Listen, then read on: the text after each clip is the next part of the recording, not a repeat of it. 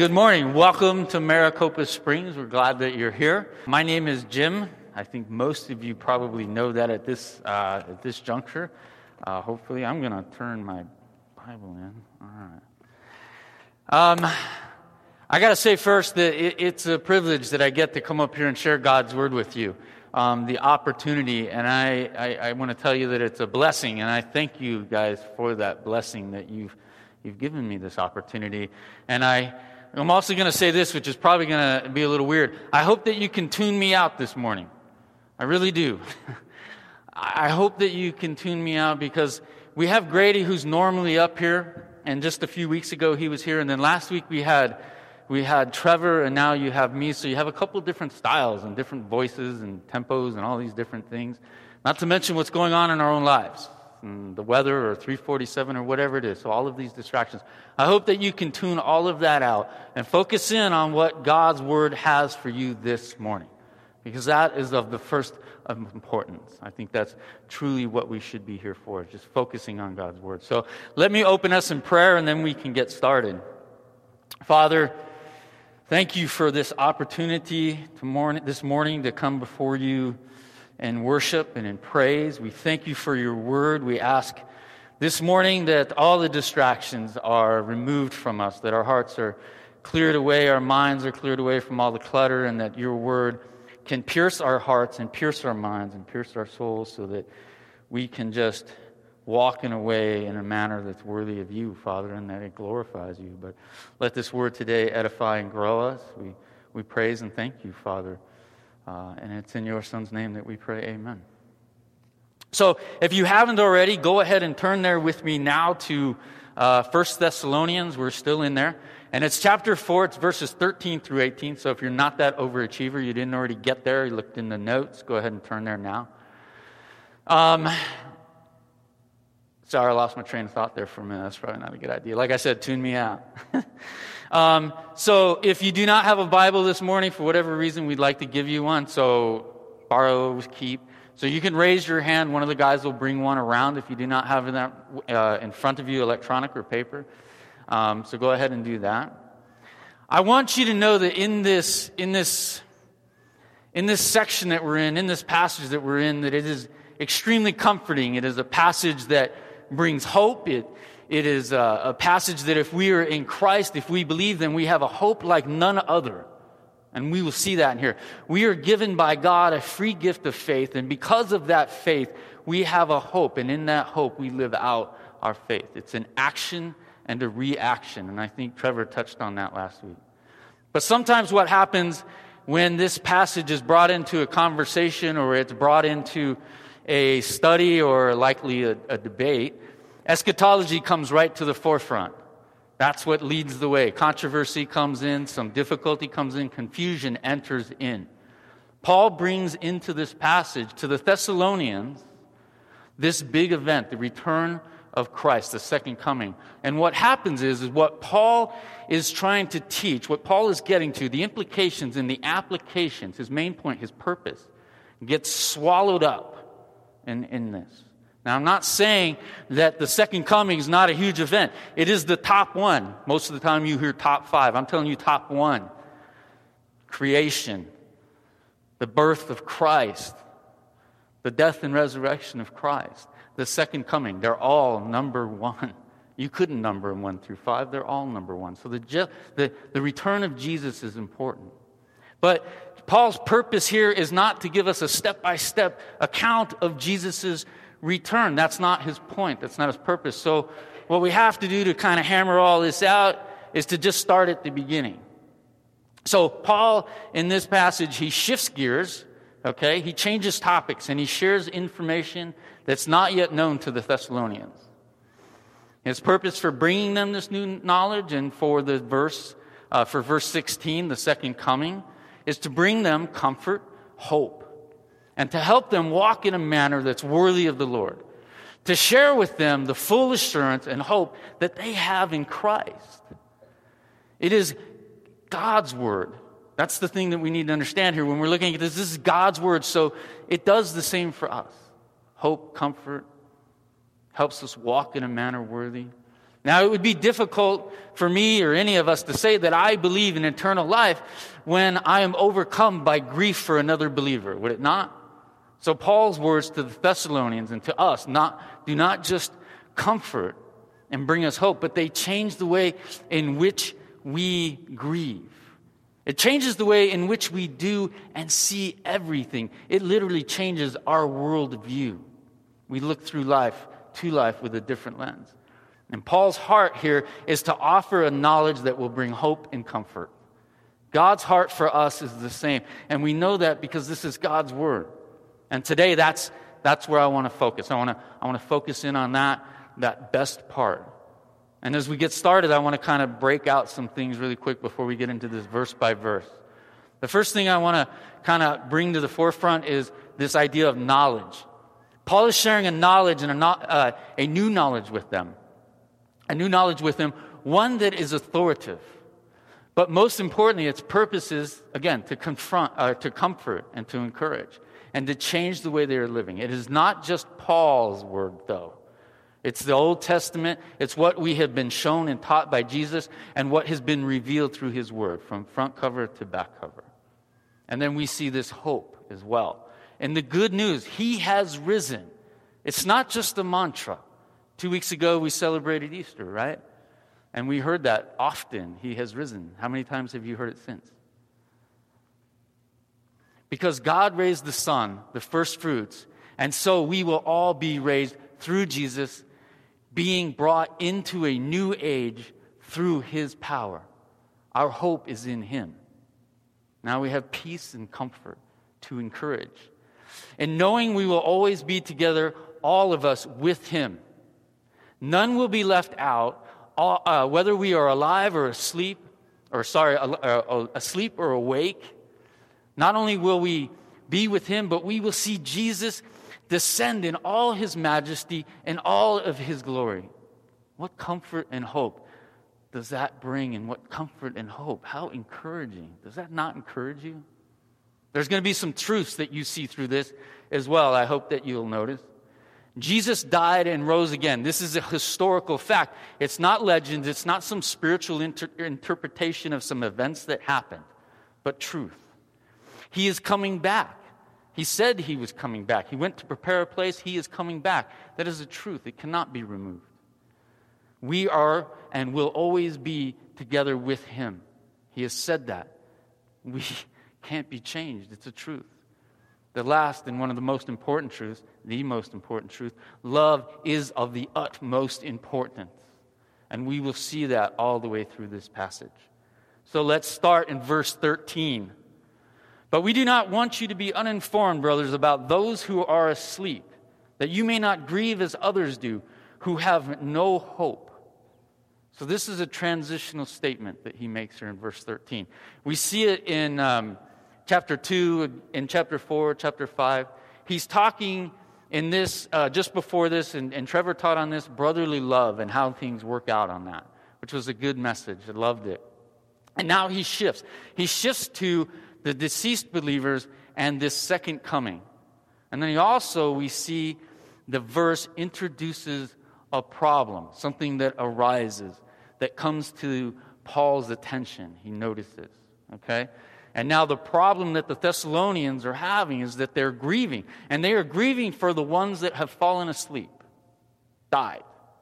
Now, he's not just using some kind of kind words there to kind of say dead instead, or say this instead of that, but that's a common phrase that they would use then. Fall asleep. Because they believe, so he sits there, because they have fallen asleep, because they believe that these people who have fallen asleep will be missing out on something. So this is why they're grieving. There's this interpretation here. They know of the resurrection of Jesus and Jesus' return, but they're uninformed on how it specifically relates in regards to Jesus' return and those who are asleep. There was this blank spot, something that was not filled in. So they are grieving like the others that do not have a hope in Christ, the others around them. So Paul wants to comfort. He wants to change or correct the behavior and action. Paul wants them to see the full assurance that they have in Christ. He wants to give them what is lacking, a knowledge that will bring them comfort and hope. Paul is not saying that they should not grieve. That's not what this verse says. He's not saying don't grieve. We know that because Jesus wept. Paul's own words in Romans, rejoice with those who rejoice and weep with those who weep. So he's not saying don't grieve, but grieve with a hope that is in Christ. So that's the message that he's given them.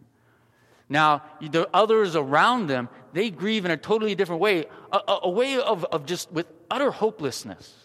As I was reading some commentary that I was fortunate enough to receive, two things came into that, was these grave inscriptions from this time frame. The two most popular ones, and these are non-believers.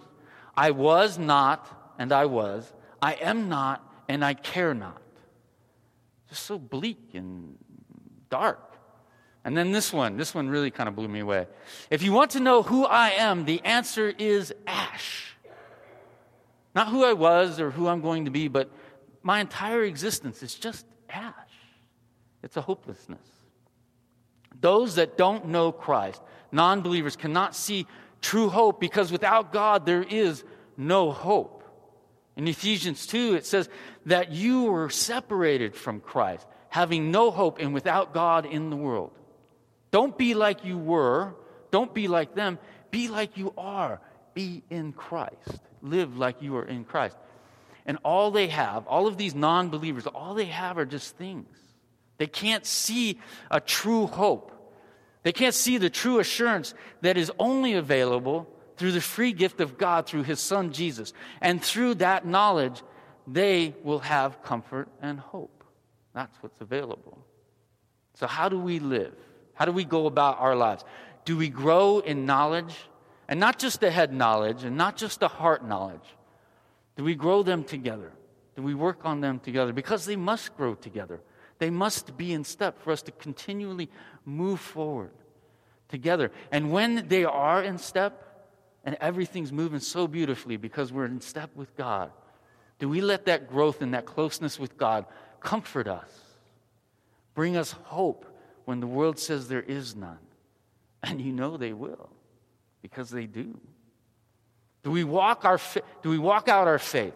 When people, non-believers and believers alike, when they look at our lives, do they see this true believer who will miss these conversations that they had with a dear friend who has passed on, but know that they will soon be more, better ones that will be in a fellowship with Christ? That they are always together in Christ, whether they are asleep or whether they are awake, this age or the next.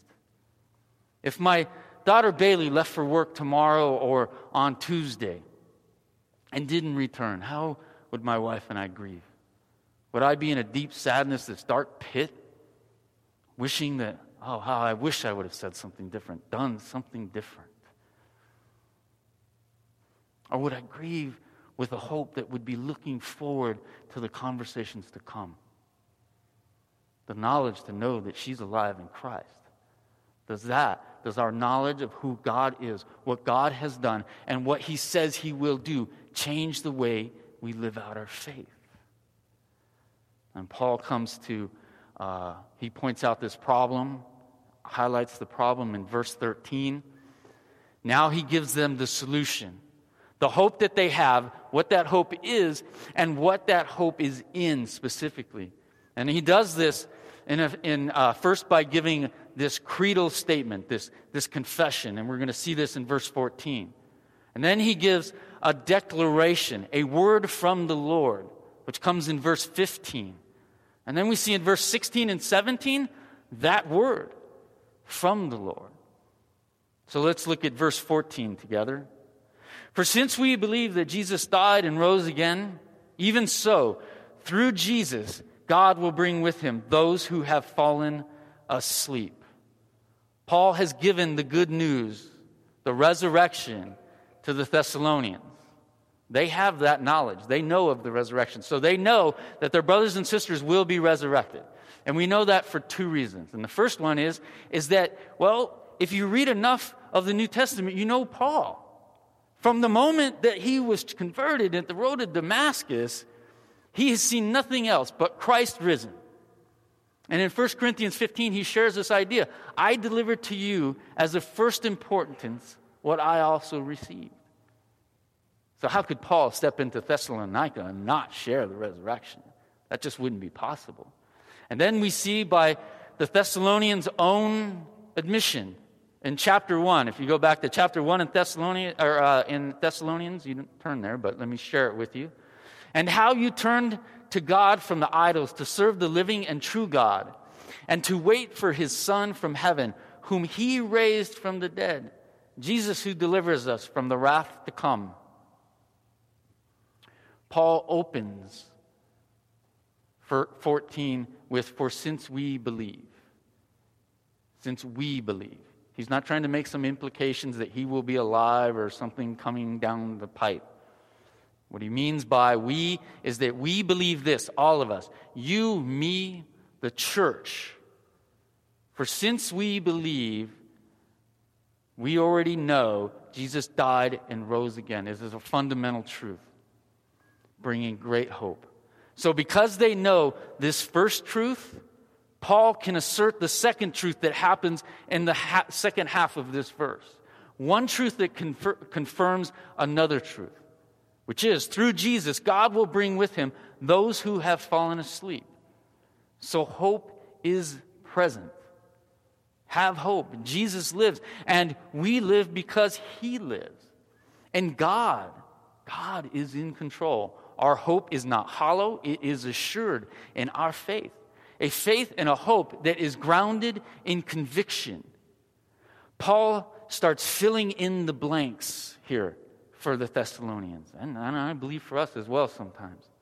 Jesus lives, and through Jesus, God will bring with Jesus all those who have fallen asleep. We know this because it says so. He has made it known to us through his word. Not just this portion, but all of it, from front cover to back.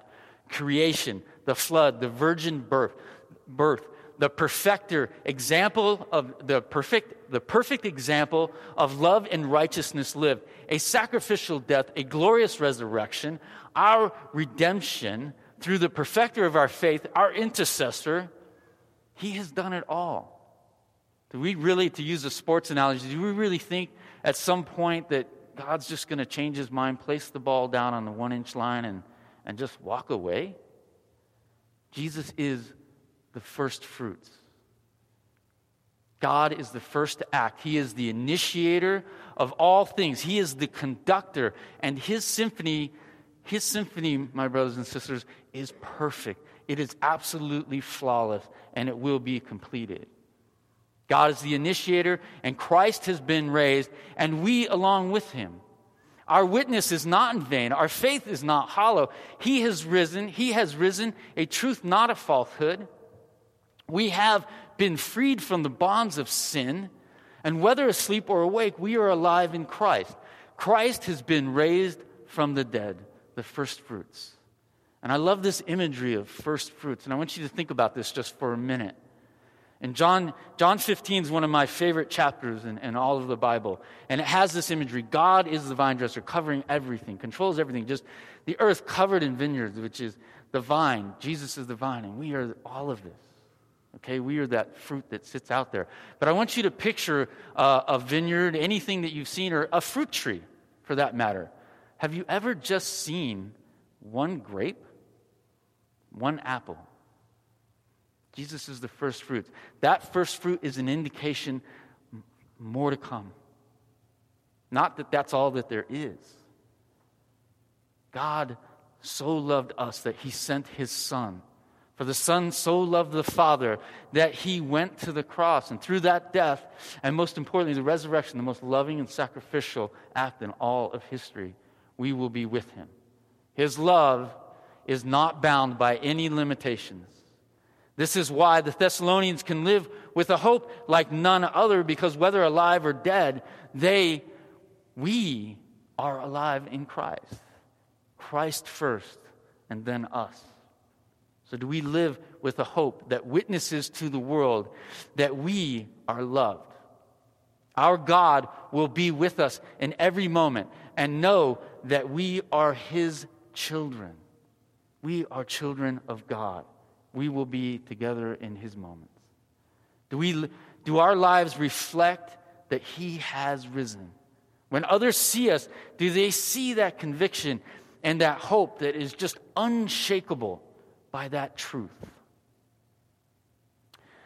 We cannot be moved. We cannot be shaken because of where our faith lies. In Romans 8, it says that death, nor life, angels or rulers, things present or things to come, no powers, no heights, no depths, or anything else in all of creation will be able to separate us from the love of God in Christ Jesus our Lord. What a hope. He has raised the Son. He has risen. It is not just a mantra. It is a way that we live out our lives and our faith. Now we come to verse 15. For this we declare to you by a word from the Lord, that we who are alive, who are left until the coming of the Lord, will not precede those who have fallen asleep. The word of the Lord that Paul is defining is not what we just got done working through, okay? He's not saying something that's already stated. That's not the word of the Lord. We see this because it sits there and says, this we declare. So what I now present, what follows, what's coming next is going to be the word of the Lord. And now before Paul gets to the teaching, he summarizes it for them. He summarizes what's about to come. That we who are alive, who are left until the coming of the Lord, will not precede those who have fallen asleep. It's the trailer, it's the prequel to this big event. Jesus' own word, His own teaching. It's like that guy getting up to warm up the crowd. He's the prequel. So Paul writes in some really strong language here as well. We can see that. He says, those who are alive will not precede. Will not precede. So they will not come before those who are alive. Now I'm going to summarize Paul here for a minute. All those who are asleep in Christ will be transformed, resurrected, before we all together go to meet Him. So the problem that the Thessalonians are having, we start to kind of see. It's becoming more defined and clearer. They are not grieving because those who are asleep will not be resurrected. They are grieving because they think that those who are asleep that are not present will be missing something that those who are alive, that those who are still alive, get to be a part of. And this is the area that they're grieving. And again, remember that they're grieving in an inappropriate way, not a right way that is Christ-like or in a way worthy. Also, something to notate here is that Paul is not citing anything a specific scripture here, but Paul is summarizing the teaching of Jesus. So the general teaching of Jesus, pretty much the whole gamut, all right? For the Thessalonian specific situation, the problem that they're having, he brings that in. So you can't go to Isaiah and put your finger down on it and see that. You won't find it there. But you will find it, I can tell you. You will find it if you go to books Genesis to Revelation. If you look through that, you will find it all there. Now, the commentaries and the experts, they have dug through all of that, and there are examples. There are areas where you can see some similarities and why we can see that this teaching is from Jesus. One of the areas is Matthew 24. You can see some similarities in the way it's worked out. They will see the Son of Man coming on the clouds of heaven with power and great glory. And He will send out His angels with the loud trumpet call, and He will gather His elect. So we see that there's going to be some similarities. So Paul is saying this. Paul is saying these are not my words, though. This is the part that we get to. He is saying these are not my words. These are authoritative words, authoritative teaching of the Lord, what Jesus taught. Not Paul, not me, Jim, not those believers over there, but the Lord Himself. So why does Paul add the word of the Lord? It's just like in that creedal statement that came before, that confession. Jesus died and rose again. He does this because it adds the next level of authority. The word of the Lord, what Paul states in verse 15, and what follows, implies the highest authority in all of creation. Not just what Paul says, not what the church says, but we have now moved up to the very top floor. Not the vice president, none of that stuff, but the very top guy. This word is coming from him. Matthew 28. Jesus says, all authority in heaven and on earth has been given to me. I am all authority. And this is what he's going to share. Not only that, but you see some of the things that he shares throughout his teaching. In John 14, and if I go and prepare a place for you, I will come again and will take you to myself, that where I am, you may be also. This is authoritative. This is truth, and we can't move past that. The truth, he is coming back, and we will be with him. Do we hold to God's word above all things, all authority? Do we let that comfort us? Do we rest in that hope? Do we live with an assurance in our convictions that only he, only his love, and that only his word can provide for us? Now, as we move forward, we get to that authoritative word. This is verses 16 and 17, the big event, right? For the Lord himself will descend from heaven with a cry of command, with the voice of an archangel, and with the sound of the trumpet of God. And the dead in Christ will rise first. Then we who are alive, who are left, will be caught up together with them in the clouds to meet the Lord in the air. And so we will always be with the Lord. Hopefully I don't mess this word up. The parousia was commonly used. The parousia, the second coming, the return of Jesus. This is why the Thessalonians grieved as they did, and why Paul's addressing it. As I mentioned earlier, they believed that they would be raised, but their grief was over what those who had died would miss out on. And now we're there. The parousia, the return of Jesus, the second coming. To not be able to be a part of this event would be devastating for them. It would bring great grief. As we see, they are grieving.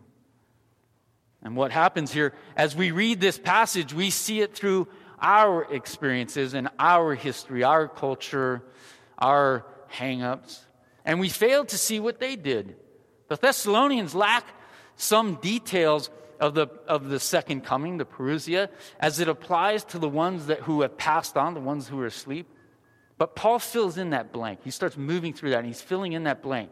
And they grieved as they did because they saw this event as something that sometimes maybe we do not. Now, I've spent about 20 years in customer service. I was working in a lumber yard and then with Home Depot, and now I work for a national bank.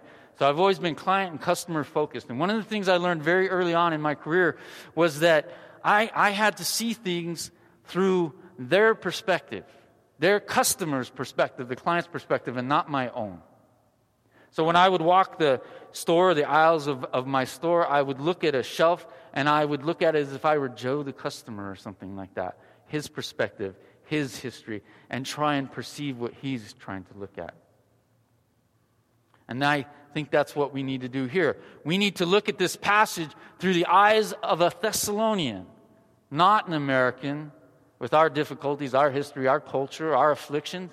I mean, sometimes it just gets so rough, doesn't it? We're sitting on 347 and we just want to be gone.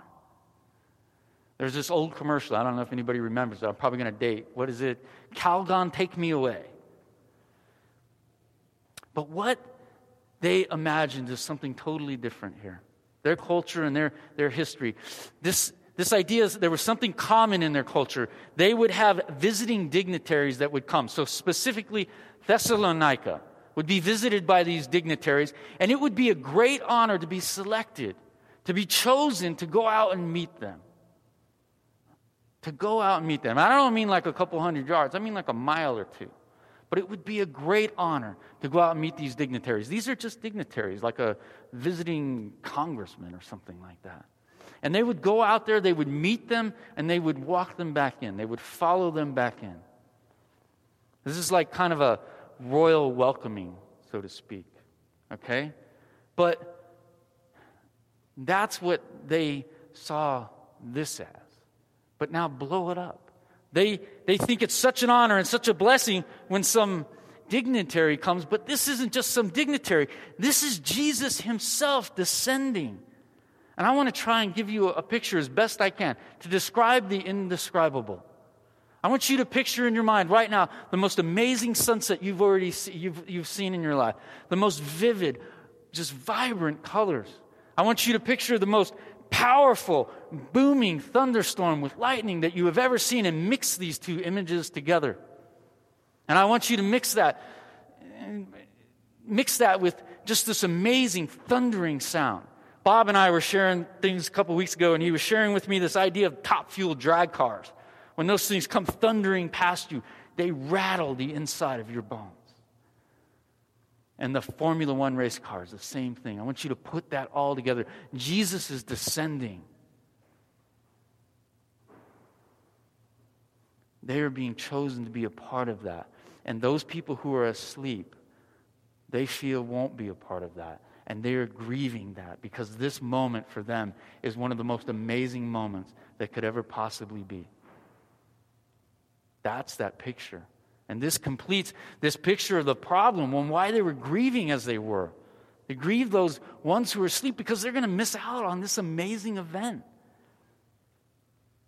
I mean, do we see it sometimes that way, or do we just think that we're just going to be in front of Jesus one day and that's just really it? Can we imagine the majesty of this event? We see as it starts, for the Lord himself would descend from heaven. The Lord himself will descend from heaven. And these things that follow, it sits there and has three things that come up. With a cry of command, with the voice of an archangel, with the sound of a trumpet. It's almost like this is going to happen simultaneously, and the Lord is going to descend. And he's not coming down like lightning fast or anything. Man, he is coming down in just all of his majesty and glory, taking his time. It's the Lord himself. Not some assistant, not the second guy on the rung, but the Lord himself coming down for us. Think about their grief, the Thessalonians. Think about our afflictions and our struggles and our grief. They're all washed away in that joy, in that moment right there when we see the Lord himself as he descends. He is coming to complete the Father's work, the new heavens and the new earth. All of creation groans. The one that has all the authority, the guy on the top, will not be sending his assistant. His love for his own, for us, is just far too great for that. And I mentioned those three things that happen with the cry or shout of command, with the voice of an archangel, with the sound of the trumpet. Now, I think sometimes there can be some confusion, like we have the shout of command and then we hear the voice of an archangel, like the second and third things kind of make up the first. Now, I'm not a grammatical guy. I don't understand that. For those of you that know me, I can hardly spell my own name. So I got this from commentary, okay? Prepositional phrases begin with certain things. With is one of them, that word with.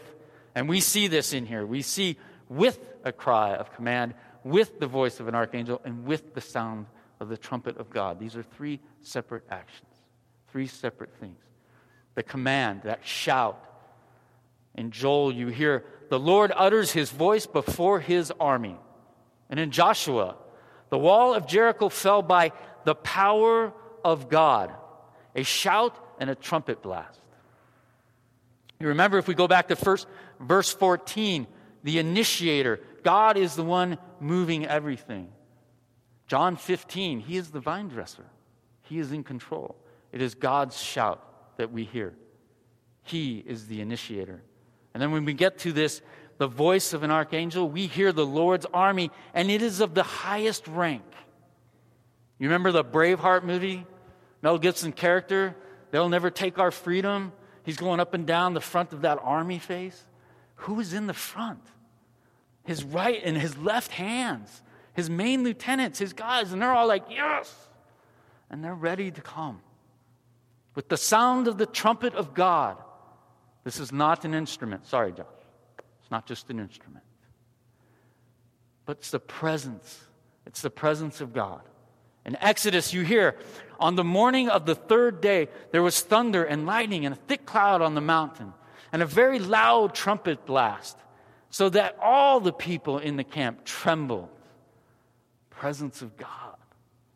He is present. It's an announcement. The Lord Jesus himself is descending, and it is a signal. In 1 Corinthians 15, it has this: for the trumpet will sound, and the dead will be raised, imperishable, and we shall be changed. The trumpet will sound, and the dead will be raised. And then we get to that next part, the next thing that happens. So we have Jesus descending, and then the next thing that happens after that. This is really important because, again, remember what the Thessalonians think here, what they're grieving over. And he sits there and he says, the dead in Christ will rise first.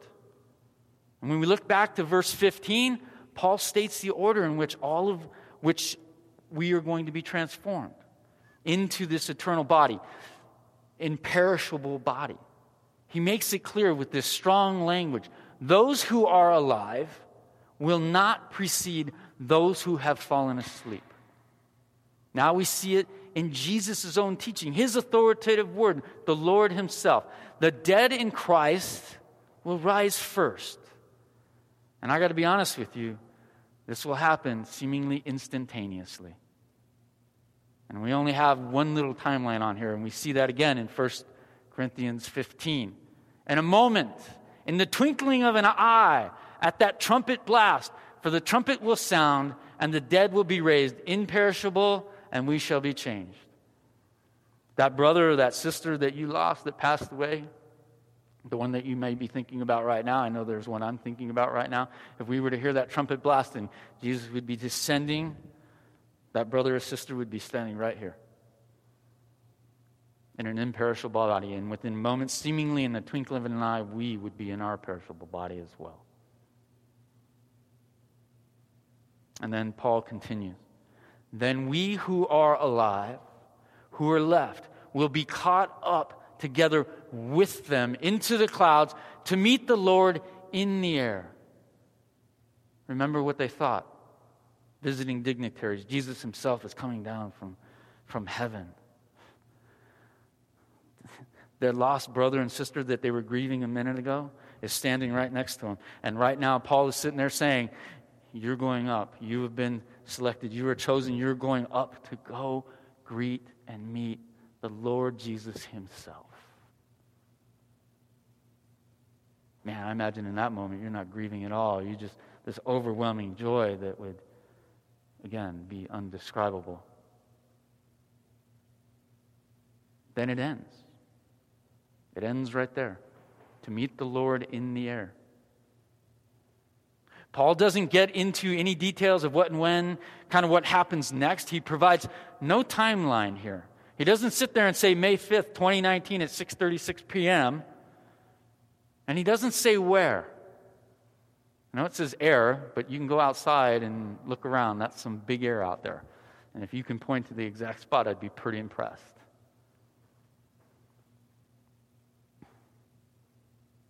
The Thessalonians, but what he does do here, he's still addressing the problems that the Thessalonians are having. And it comes right at the end of verse 17 with what he wants them to know. And it says, so we will always be with the Lord. We will be with him, all of us, together. What else do you need to know?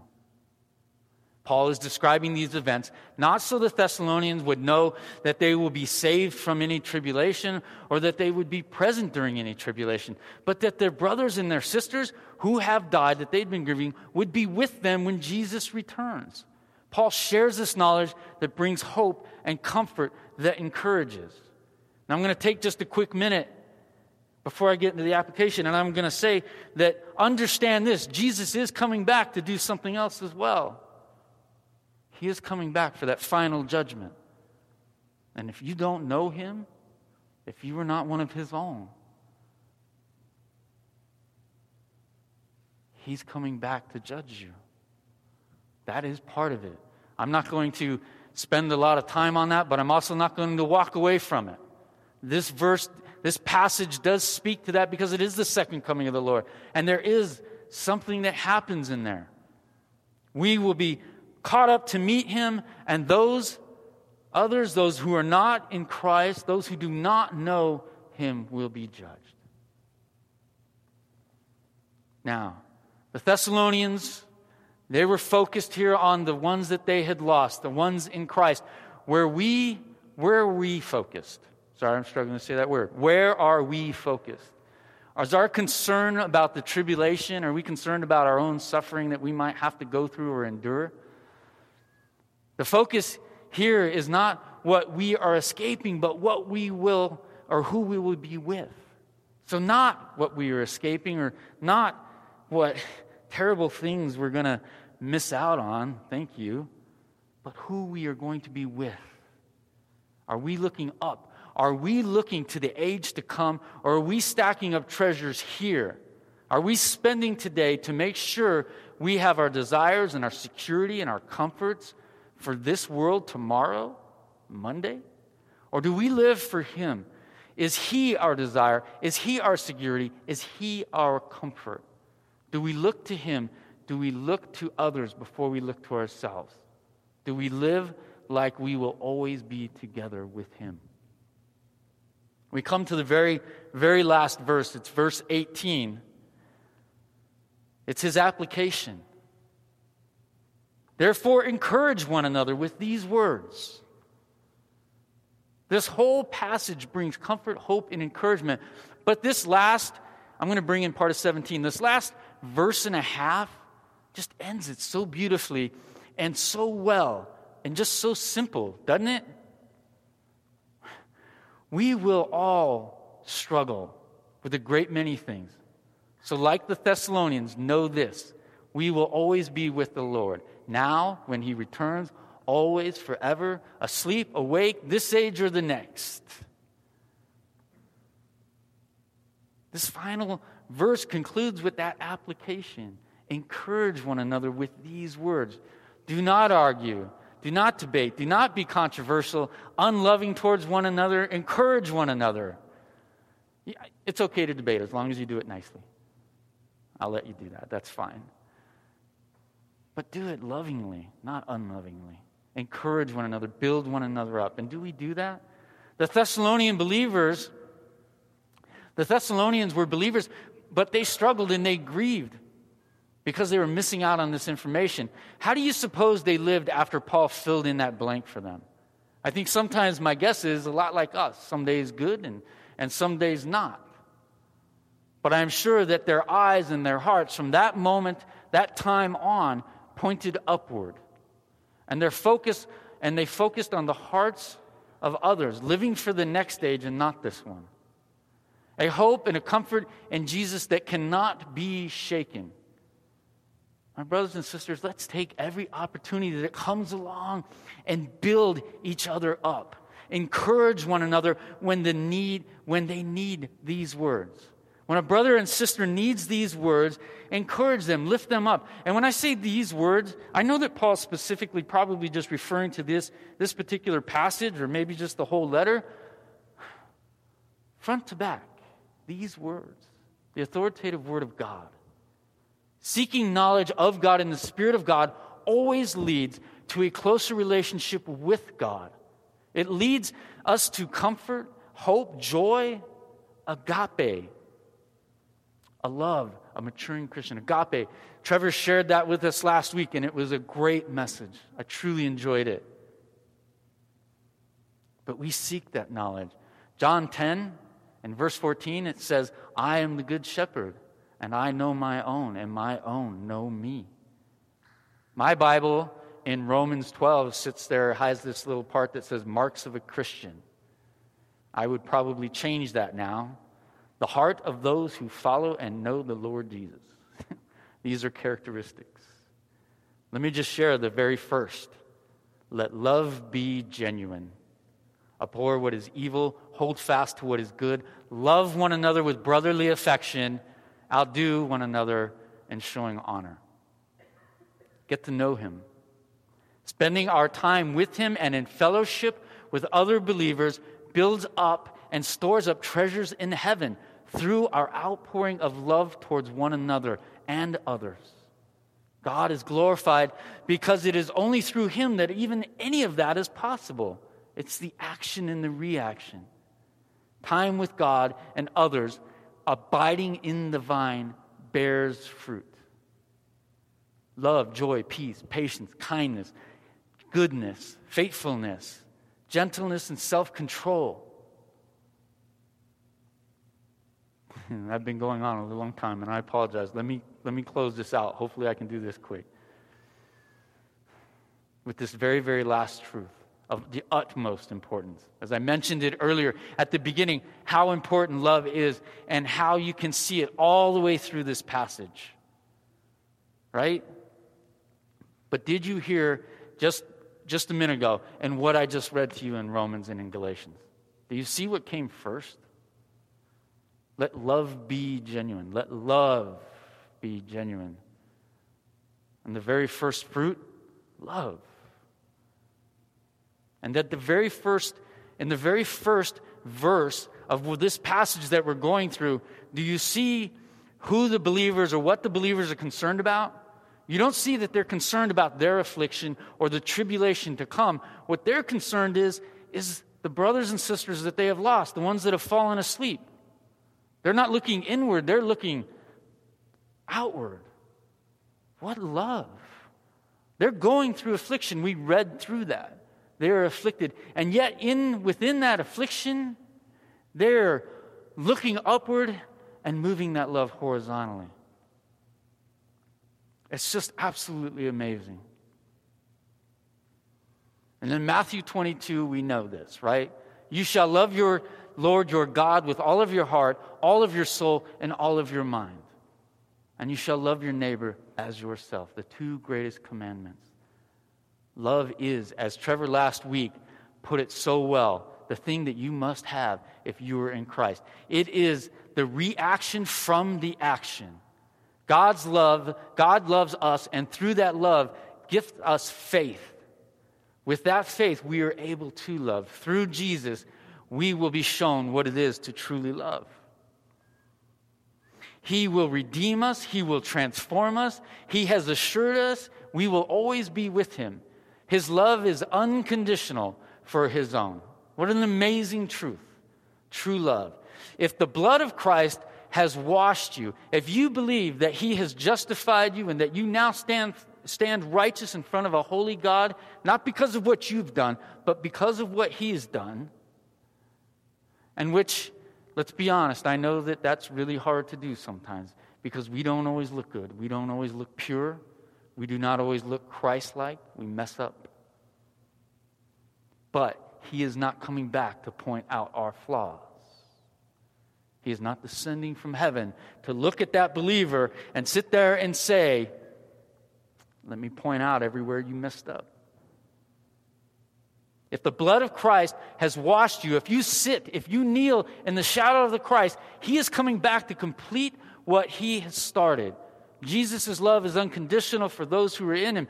If you know that, you are truly blessed.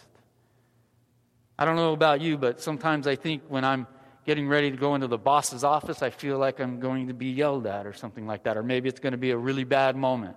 This is not one of those moments.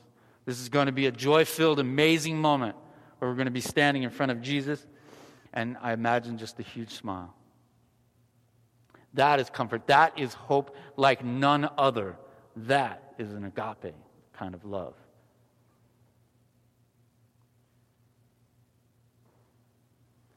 If you don't know that love, if if you don't have Christ in your life, if you don't know that He died and that He resurrected, I urge you today, if you're there, if it's one of you today, I urge that you just pray now. Pray that the Spirit will move you. Ask that the Holy Spirit do a work in you today. I know that there's some idea that maybe you have to have some sort of specific wording. No, repent. Repent and pray. Work in me. I'm a broken man or woman. Let the Holy Spirit do that work. Come and talk to me. Come and talk to any one of these men that are here. There's Rick and John and Brian and Bob. There's so many men here that can help you. Neil, Josh, come talk to somebody. Let God breathe life into you. What love God has for us. We could not even begin to reach Him to the heights of His glory. So He lowered Himself to us. He suffered and died. He was raised. He ascended. And He has sat at the right hand of the Father as our intercessor, our King, the perfecter of our faith, the deliverer, the good shepherd, our Redeemer, our rock, risen Lord, our peace, our comfort, our hope, our Savior. We will always be with Him. That is comfort. That is hope like none other that's available in this world. That is agape. That is real love. My friends, I am comforted not just by that, but I'm comforted and I'm hopeful. I am encouraged by each and every one of you. I really am. Not just because of my faith, but because I see a church that loves. And I don't mean a church like a church, but I mean Maricopa Springs. I've seen you guys work inside of each other's lives and genuinely care about each other. I've seen brothers grow in Christ and in love. Not just head knowledge, but heart knowledge, and walk in step with God. And I am so hopeful and encouraged by that. I can't thank you enough for all of that. Let me close this out in prayer. Father, thank you again so much for your word this morning. I thank you for your church. I thank you for their love. I thank you for your love, Father Agape. I pray for Maricopa Springs, and I pray for the believers that they will be encouraged, that they will continue growing in knowledge and in their minds and in their hearts. Father, I pray that your word will do miraculous works in the hearts of these believers here. I pray that we can just continue to walk in a manner that is worthy of you, Father, until that day that you do descend from heaven. We thank you and we praise you, and it is in your Son's name. Amen.